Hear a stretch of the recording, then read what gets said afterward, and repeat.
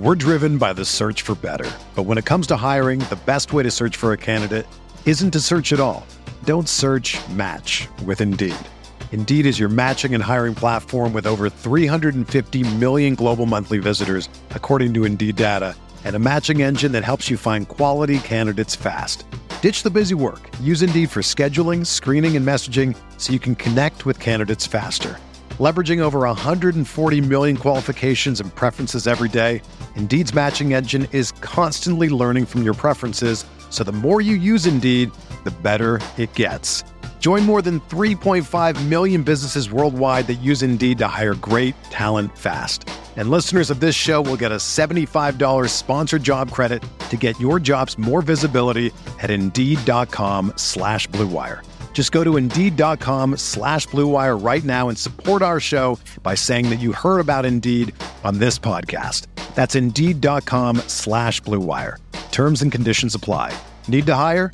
You need Indeed.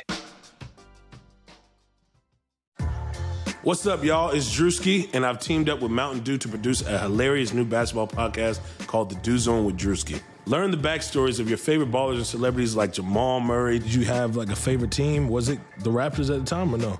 Was the Raptors even started around that time? Come on, bro. I ain't that old, fam. You talking like I'm 50. Taylor Rooks, Asia Wilson, and many more. You won't want to miss this. Listen to The Dew Zone with Drewski on Apple Podcasts, Spotify, and wherever you listen to podcasts.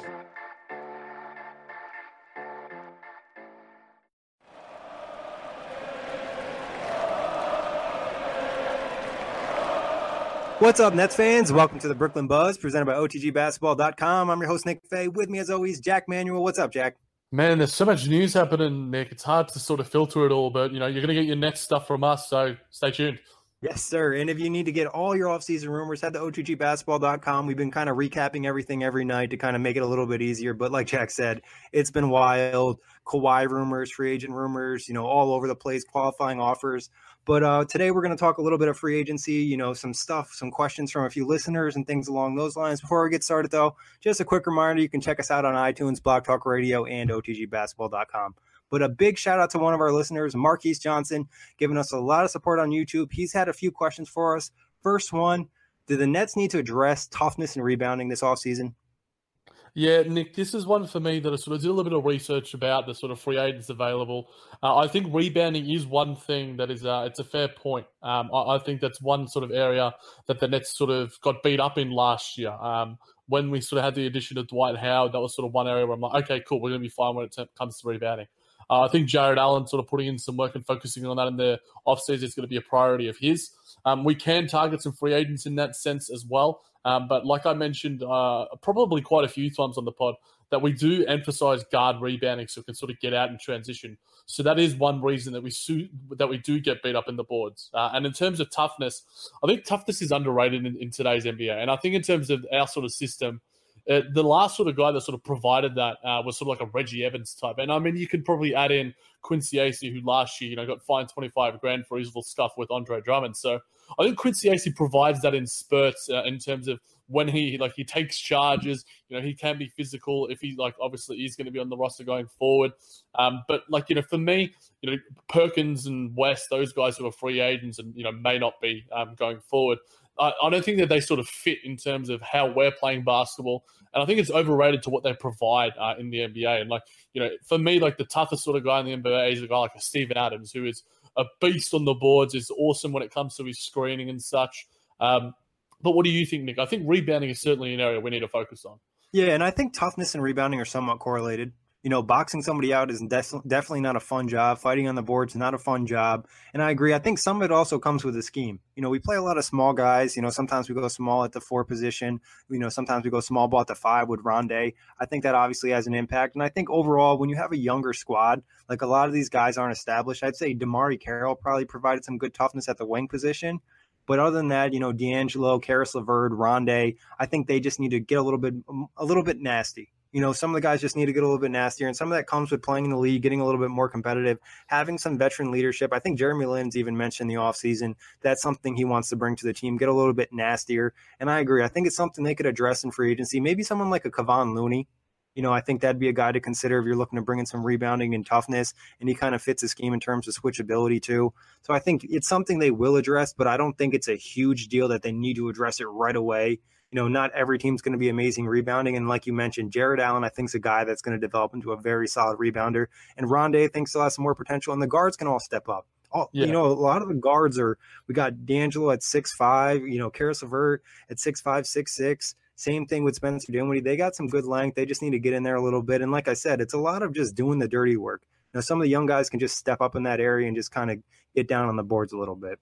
Yeah, I'll chuck in some names, guys like Montrezl Harrell, Ed Davis, Derek Favors, maybe even, or even like a Noah Vonleh who may come on the cheap as well. There's some guys out there, and we were rumored to get Kenneth Faried as well. If we make a move and somehow get rid of, say, Damari Carroll or even Alan Crabb has been rumored, we could get Faried, who is for me one of the better rebounders in the NBA, very underrated in that department. So there are ways we can address that, but I don't think we should sort of focus on that in terms of at the expense of the development of other things in terms of our system. Yeah, I think that's something you can address a little bit later on, and some of the guys can kind of develop that skill. I don't think it's a huge deal. Also, Marquise brought up the point. He doesn't think Kenny is the right fit for the Nets. What are your thoughts on this? I know I have a very strong take on this, so I'll let you go first. Yeah, look, I did some research about some of the off-season comments. Obviously, we saw Timofey Mozgov making his comments about it, and he's on his way out. I don't think it has any sort of correlation. It may to an extent. But for me, Coach Kenny, I think, told this to ESPN, and I'm quoting here.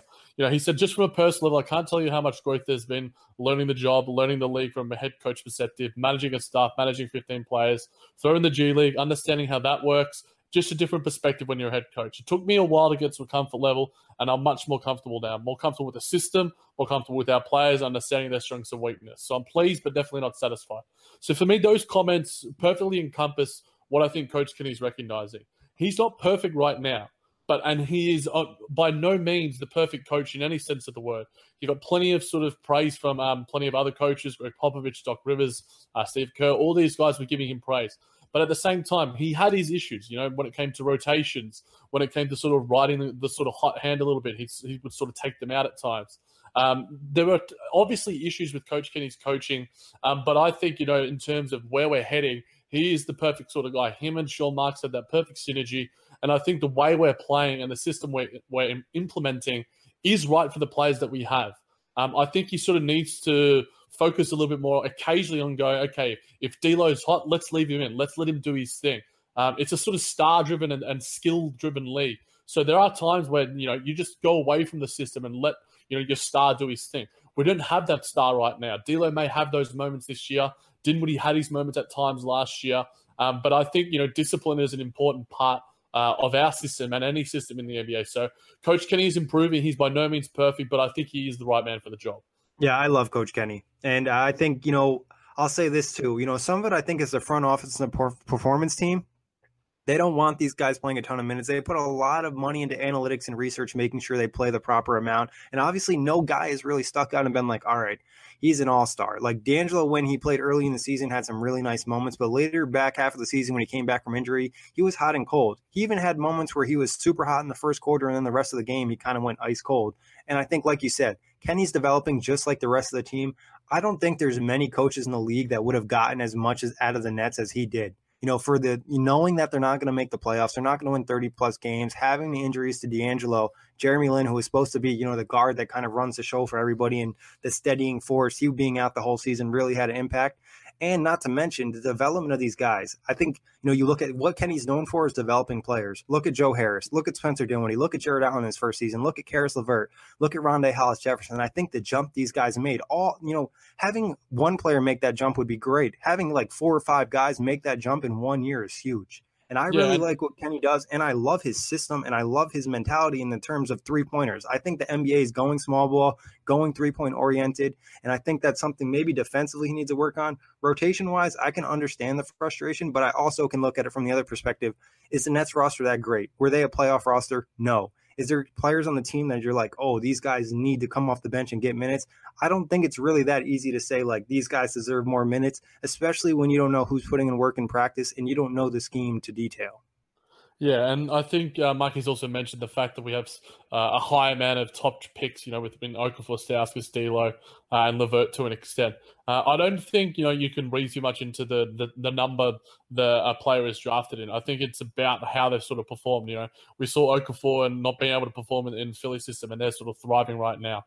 Stauskas, I think, is sort of an afterthought in many senses of the word. I don't think you sort of attach the numbers to sort of and go, okay, well, we have so many high picks. I mean, we have D'Lo obviously as well. But for me, it's about how they can sort of fit within your system, how they can fit within the team and within the roster, and just be able to sort of compromise and sort of like a guy like a Joe Harris who sort of developed skills that we never even thought we saw. Alan Crabb, to an extent, we sort of given him plenty of criticism, but he was able to improve markedly as a defender. I think you need to be able to sort of improve and show the coaches that you can fit and you can provide something outside of what your sort of known skill is. And the fact they got better. They went from 20 wins to 28 wins. And like you said, all the guys improving. I think there's just a lot to like about it. And, talking about Okafor, Stauskas, and D'Angelo, they're all guys we traded for, and we pretty much traded not much for them. And they're guys, Okafor and Stauskas, they really didn't work out in Philly, and Stauskas didn't really work out in Sacramento. I think there's reasons they were traded. D'Angelo, there's a little bit more to that. And Caris LeVert, I think he's, progressing nicely. I don't think you'd expect him to be better than he is, considering the injury history he had in college and coming in that way in the NBA and the opportunities he's had. I like the way Caris is developing. I mean, D'Angelo, if he didn't have that injury, we might be having a completely different conversation, and the Nets could have won 30-plus games. Yeah, I mean, there's so many what-if scenarios in today's NBA, especially with our Nets when it comes to injury. So I think, one thing, the performance stuff, and I think age as well is going to have an impact on some of these guys. We may not see guys like Dzanan Musa and Rodion Skurac playing 82 games, but sort of being able to manage, these guys throughout the season, adding that extra talent, that extra depth. I think, we may target in free agency as well, but also, the continuity factor, I think, is going to be a huge thing. So don't think too rashly about sort of Coach Kenny Marquise. He's the right man for the job. If he continues to make improvements as a coach and within these players, there's not too much we can criticize him about. I think you can start making criticisms of Kenny when they have a playoff-ready roster. When the team looks like, people are predicting them to go to the playoffs, make the playoffs, they don't have injuries, and they miss the playoffs, that's when you can start criticizing him. But the fact he doesn't have an all-star in his roster at this time, it's hard to expect him to bring this team to the playoffs or be any better than they were, especially with the injuries. Definitely. But another question from Marquise. We appreciate it. We appreciate all the support on YouTube, Twitter. Our last episode, we got a lot of listens and views, and we appreciate that a lot. Should the Nets target Mario Hezonja, Julius Randle, and or Nerlens Noel? We can go through each guy a little bit.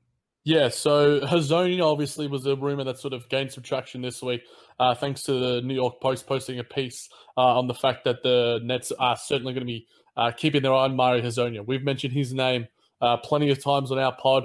I think he fits in perfectly to what the Nets are doing, and out of these three, he would be the ones that I would be sort of heavily going for. Unrestricted free agent, probably don't have the need to break the bank for a guy like him either. He fits the mold perfectly in terms of Coach Kenny's system. Again, defensively might be a bit of a liability, but you look at Dzanan Musa and Rodion Skurac, he's almost like an elevated version of them already. And we know that sort of Sean Marks seems to have a nice sort of affiliation with these European sort of prospects. I think Hezonja has a high level of talent that he hasn't been able to reach, but he played some awesome basketball for Orlando. In moments that he started, there were months where he was averaging 15 points. His shooting is one of his main sort of weapons. He can play anywhere from 2 to 4. He has some nice size about him. Again, defensively, somewhat of a liability, but I think the Nets sort of are improving as a team in that sense anyway. So if we could sort of add a guy like him, I think it'd do the world of good, and it'd space the floor so awesomely and give us that line of versatility that seems to be really important for what the Nets are going for in the sort of that positionless basketball. Yeah, like you said, Jack, we've mentioned him a lot. I think we've even mentioned him since the trade deadline earlier this year as somebody the Nets could possibly target. And I like the fit. Like you said, he offers some versatility. Offensively, he has some nice skill. And when he came to the league, he was very raw. And we know that players aren't developing nicely in Orlando. We've seen guys like Victor Oladipo go to Indiana, become an all-star. Guys like Tobias Harris go to Detroit, have a big season. So there's no reason to think that Mario Hezonja doesn't have more to be tapped. The potential is definitely still there, and he's a guy that you could probably get for a relatively cheap deal. I know there's a couple teams interested, like the Kings as well. So I think, looking at Brooklyn, what they've done with their developmental staff, I think that could be a nice piece to add, and I really would be interested in bringing him on a nice deal. And seriously, if you're Mario Hezonja and you have an opportunity to go to a budding franchise that has some consistency, has some cohesion in Brooklyn, or not to throw shade, but a Sacramento Kings franchise that thinks they have a super team and has about 4 million centers, I think I know what I'd do if I was Hezonja's agent. And he's got a cool personality as well. Like we saw Janan Musa and Rodion Kurucs press conference as well. But I love Mario Hezonja. He's got some spunk about him, and I think he's going to be a really fun guy to watch. And I hope. I certainly think that he can thrive. We got Okafor at that sort of trade deadline as well. But I was a little bit not annoyed, but I was sort of gritting my teeth a little bit. I'm like, damn, I wish we could have got Hezonja instead. Yeah, and this is an area where the New York market will help. Being so diverse in New York City, there's a great fit for an international player like Mario Hezonja. And I think that's something that's a little bit undersold. And obviously the development staff, the performance team and all that, I think is really being a selling point for the Nets. So I think Mario Hezonja could be a real possibility. And like you mentioned, Brian Lewis of the New York Post already reported the Nets are probably targeting him. Yeah, Julius Randle, Nick, what do you think about this one? I think this one seems a little bit less likely, but the rumors have been hanging around with Julius, along with Aaron Gordon and Jabari Parker. But to be honest, if we're ranking the three out of those sort of guys that are in restricted free agency, I like Julius Randle's fit. It's just going to come at what cost? Yeah, I think I like Julius Randle in an extent. I think a lot depends on Jared Allen's three-point shot because Randle obviously isn't a great three-point shooter. And I think some analytics have come out where defensively he's not as good as advertised, especially in isolations and switchability. I think he's probably the least likely out of the three because of the contract and then just the risk of him not his best position being at center, which I think it might be. Yeah, I certainly think his best position is at center, especially in this sort of small ball NBA that we've been talking about. I don't think, if there'll be, I certainly think that there might be another team that's willing to give him some money. Obviously the qualifying offer has been extended by the Lakers. It's going to be interesting to see, obviously, Kawhi and LeBron and PG could dictate his future in a sense. But I don't think the Nets are going to be throwing too much money, especially with the lack of sort of cap flexibility that we now have in a sense. And I don't see us breaking the bank for a guy like Julius Randle to sort of, forfeit for two highly max free agents going into next season. Exactly. I think that's a big factor too. He's going to probably get a big contract that obviously is going to go into next year. I think Randle, on a side note, is a really interesting piece for the Lakers because he could put them in a pickle saying that, let's say Dallas offers him a max offer sheet and then the Lakers have 2 days to decide, but they're still unsure if they're going to get Kawhi or LeBron. So I think that's really interesting, but that's for another podcast. Nerlens Noel is a guy I find very interesting. Obviously, the off-the-court stuff is what makes him scary, but his on-the-court play and his versatility and his defensive potential is amazing. And he'd be a guy that I think the Nets might take a risk on. You could probably get him on a one-year deal, too. Yeah, I certainly think that he has more potential than his former teammate in Jahlil Okafor.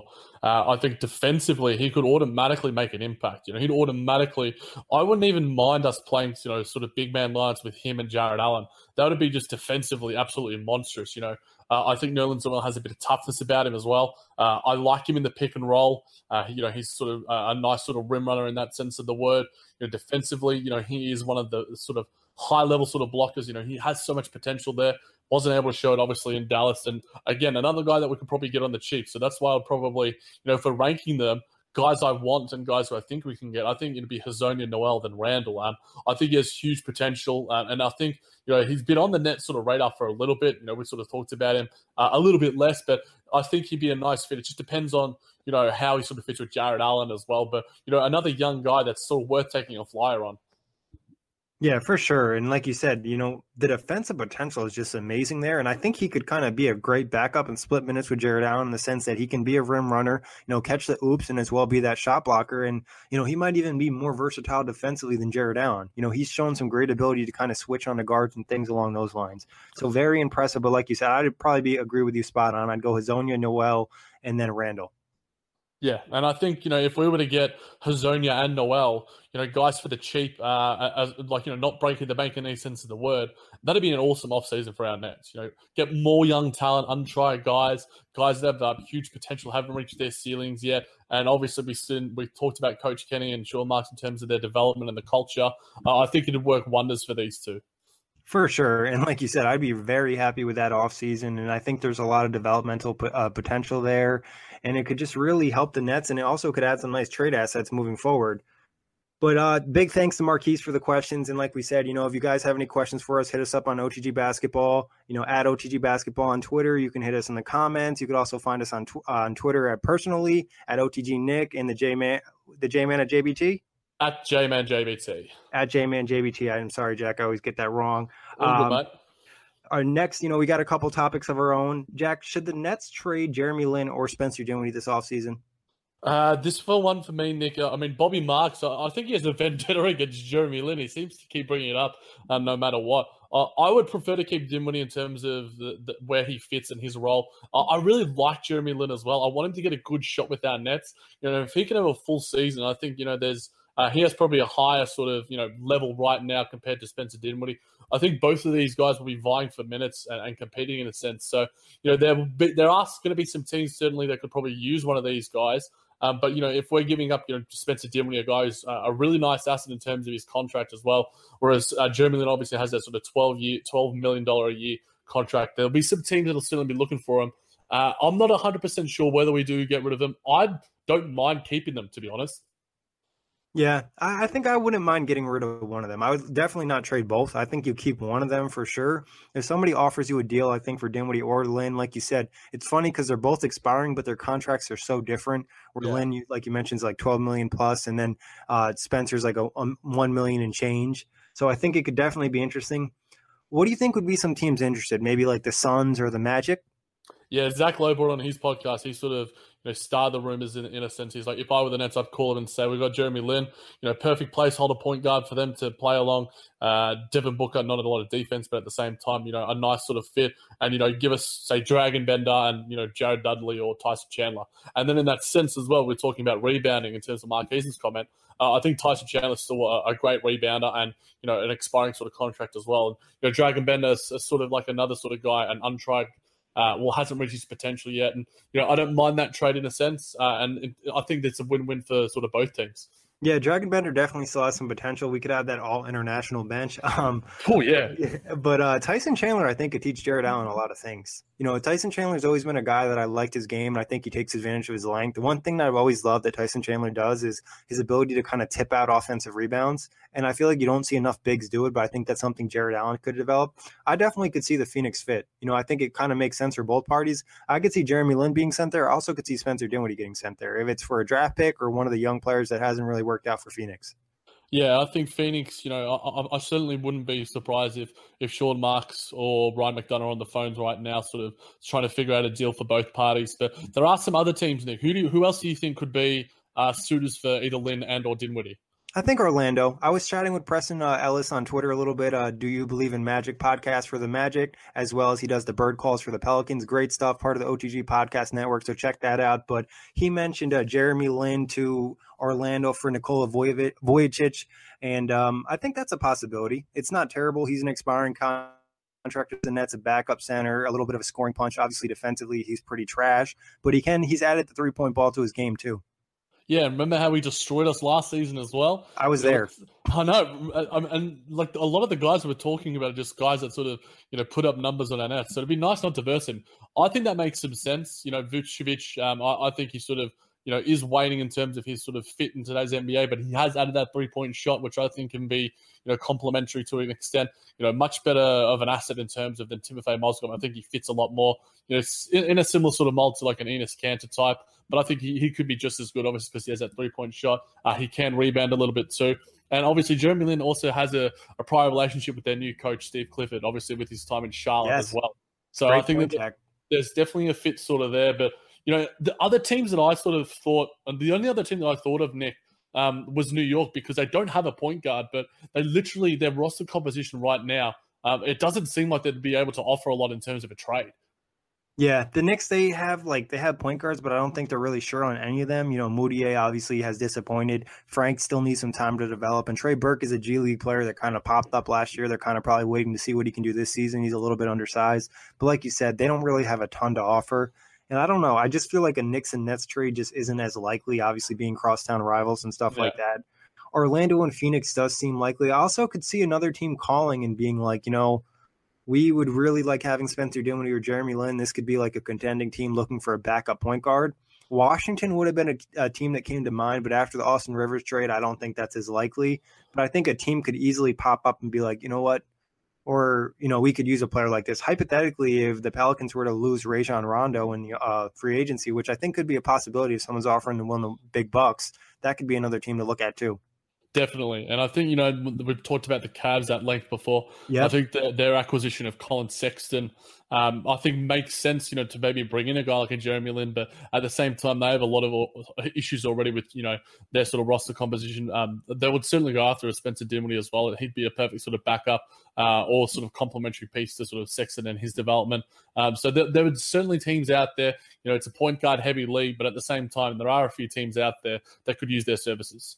Yeah, and this could also be a guys that are traded towards the deadline. Somebody gets hurt and the Nets have a surplus of guards and playmakers. They could definitely move one of these guys. What other deals do you think the Nets could be involved in this offseason? Yeah, I think the Nets, Nick, could be like a third party in some deals. It's where some of the deals we talked about at the trade deadline, would they still be available as well? Teams who are after DeMarre Carroll, the Detroit Pistons, the New Orleans Pelicans, the Cavs as well. Sort of, we sort of chatted about them a little bit. Do they want to sort of, if they keep LeBron, they need to sort of add to their team a little bit? Greg Schwartz of Bleacher Report talked on Twitter. He brought this up, and I'll put it to you, Nick, because to this doesn't make a lot of sense. But at the same time, there is value in it to someone. He said, best bet would be Jordan Clarkson, JR, and Tristan Thompson, and a future first rounder, which is, I think, 2021 by my estimations, to the Nets for Dwight and DeMarre Carroll. If you buy or stretch these two, that creates an extra $20 million in savings on their payroll. What do you think of that as a possibility? I don't think the Nets would do it just because it puts cap into next year. Exactly. Unless they would have to throw 2 first-round picks for me to be interested, especially if LeBron were to stay or something. That pick isn't very valuable. The Nets are already offered the Cavs pick, I believe, at the deadline last year for Spencer Dinwiddie. So I don't think they take that deal. I think in any trade they're involved in, unless it's like an amazing deal where they're getting some young asset, some player where they really think could have a bright future, be an all-star type potential, I don't think they're taking on a contract for next year. It would have to be some, treasure chest type deal where they're getting a couple picks or a really good young player. I think they'd be more interested in making a deal with somebody like Washington, who has, a Markieff Morris, a Jason Smith, a Jody Meeks, guys who are expiring where they can kind of help them out, get under the cap, maybe get an asset to build on, and then just go with next year. Because I think that cap space for next year is everything to the Nets, and they're going to be in a really nice position. They're going to have a lot of young players starting to get into their own, potentially entering their prime. They're going to have a lot of cap off the books, and they're going to have some really nice complementary players still on the books with a Jared Allen, a Karis LeVert, and an Allen Crabbe, and then D'Angelo and Rondé being restricted. You could bring those guys back possibly at nice deals too. So I think next year is what it's all about for Brooklyn. Yeah, I think for those in the know, obviously would agree with you, and I do wholeheartedly. That cap space is going to be premium. I think you mentioned there Washington sort of as a dumping ground. The Celtics as well with Morris or Baines. Yep.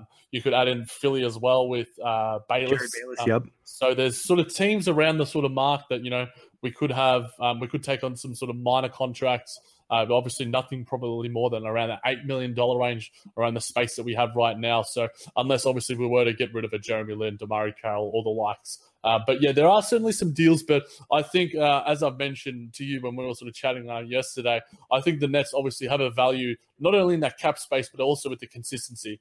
I think Sean Marks has mentioned this, plenty of times, to the media and everyone else that, he values what we have now, the value of consistency.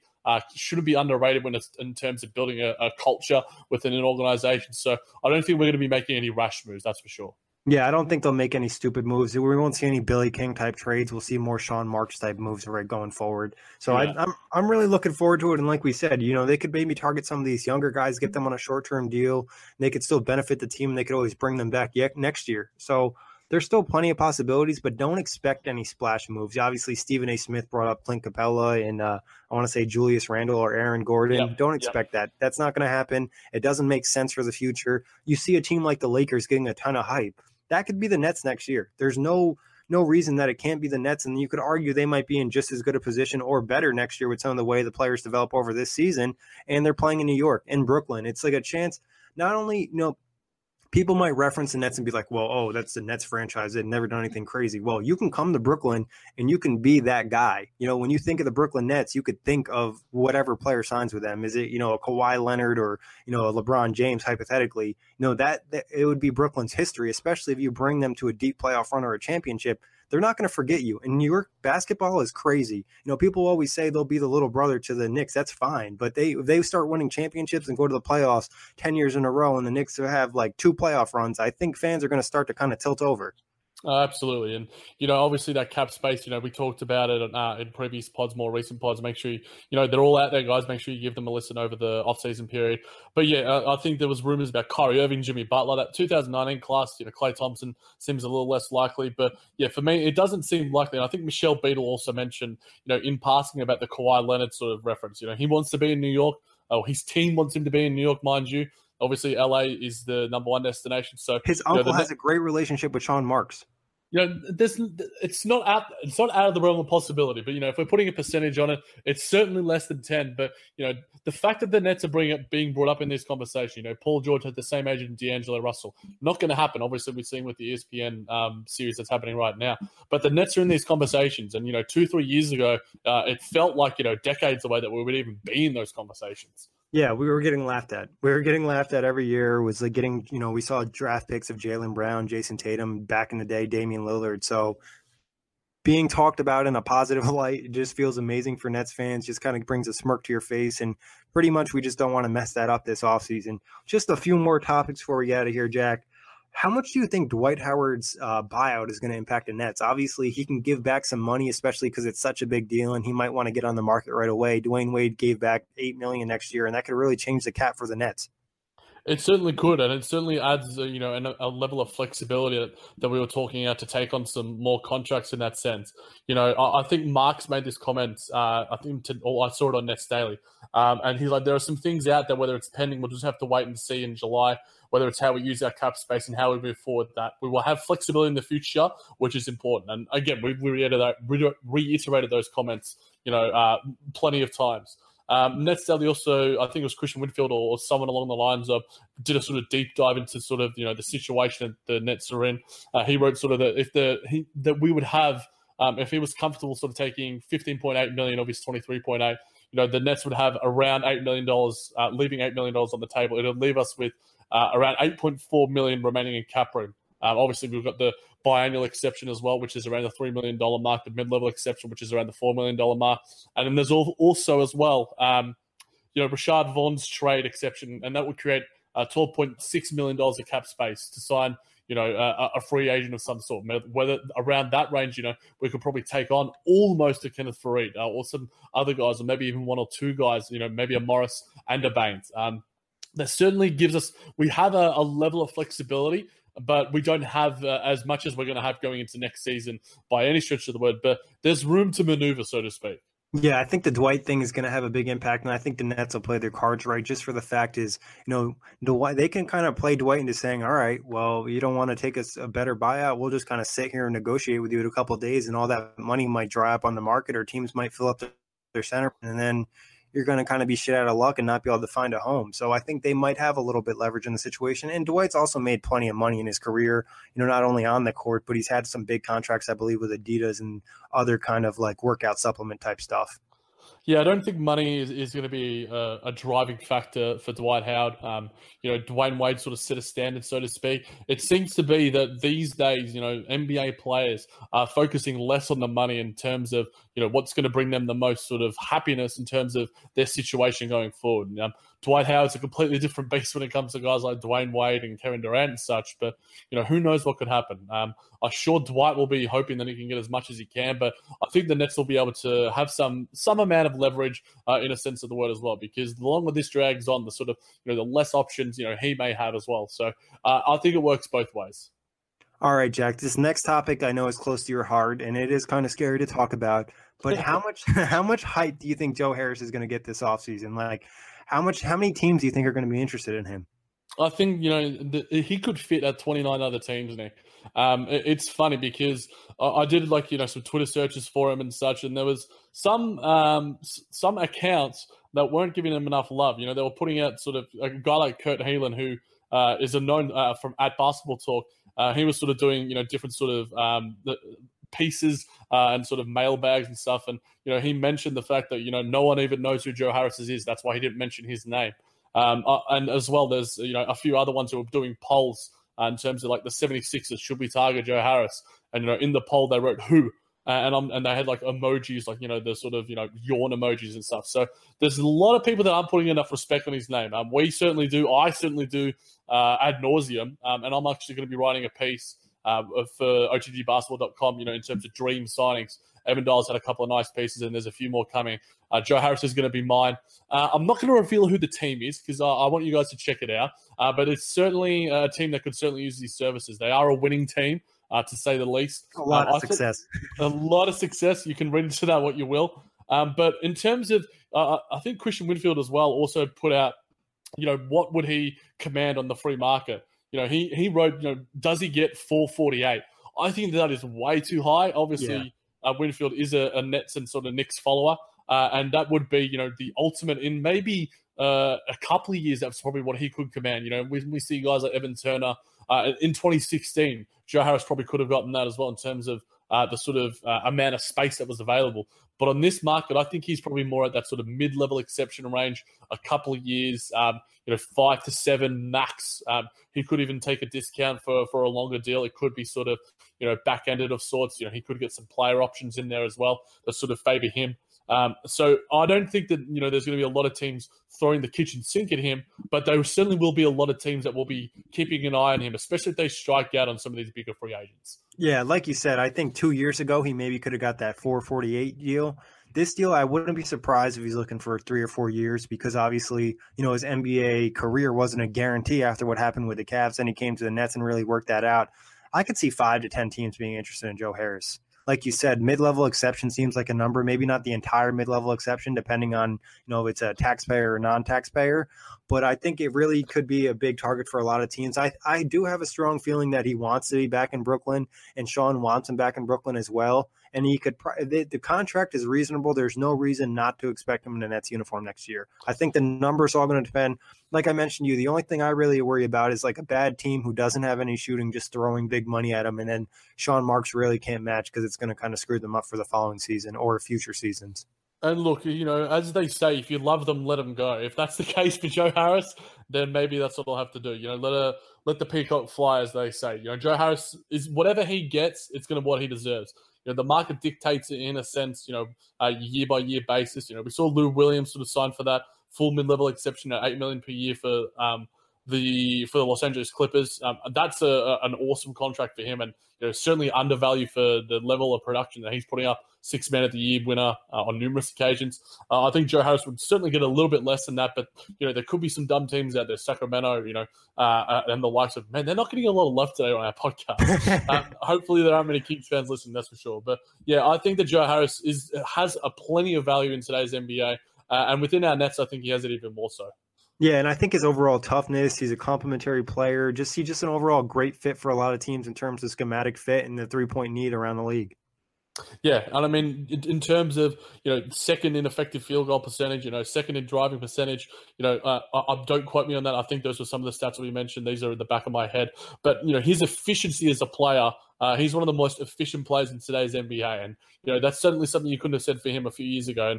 And, he may have peaked of sorts, but if this is the peak that you have and you get this consistency year to year from Joe Harris, then that is going to be invaluable to many teams. Yeah, he's a perfect role player, and he knows his role, and I think that's an important thing. We've had a lot of discussions on the Brooklyn Buzz, on the NBA Outlet, and you've had on the JBT about players knowing their role and the ego taking over, and I think that's one thing you can say about Joe Harris is he knows his role. But, Jack, anything else you want to touch on before we get out of here?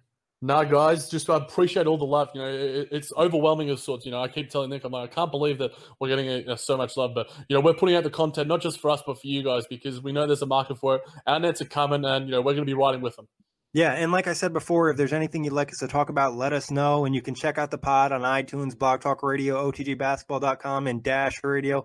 And like Jack said, a big thanks to all of you for all the support, and we hope to keep them coming all summer long. Everyone is talking about magnesium. It's all you hear about. But why? What do we know about magnesium? Well, magnesium is the number one mineral that 75% of Americans are deficient in. If you are a woman over 35, magnesium will help you rediscover balance, energy, and vitality. Magnesium supports more than 300 enzymatic reactions in your body, including those involved in hormonal balance. From functional medicine doctors to mental well-being and female hormone experts, we all know that magnesium is the one mineral to improve all aspects of well-being and health. But which one? Magnesium Breakthrough from Bioptimizers, the trusted choice recommended by leading experts with 7 best-absorbed forms of magnesium to ensure your body receives the support it needs for overall well-being. Go to bioptimizers.com/balance today and use code BALANCE10 for 10% off. Support your journey to wellness at bioptimizers.com/balance. Magnesium Breakthrough from Bioptimizers, your foundation to optimal health and vitality.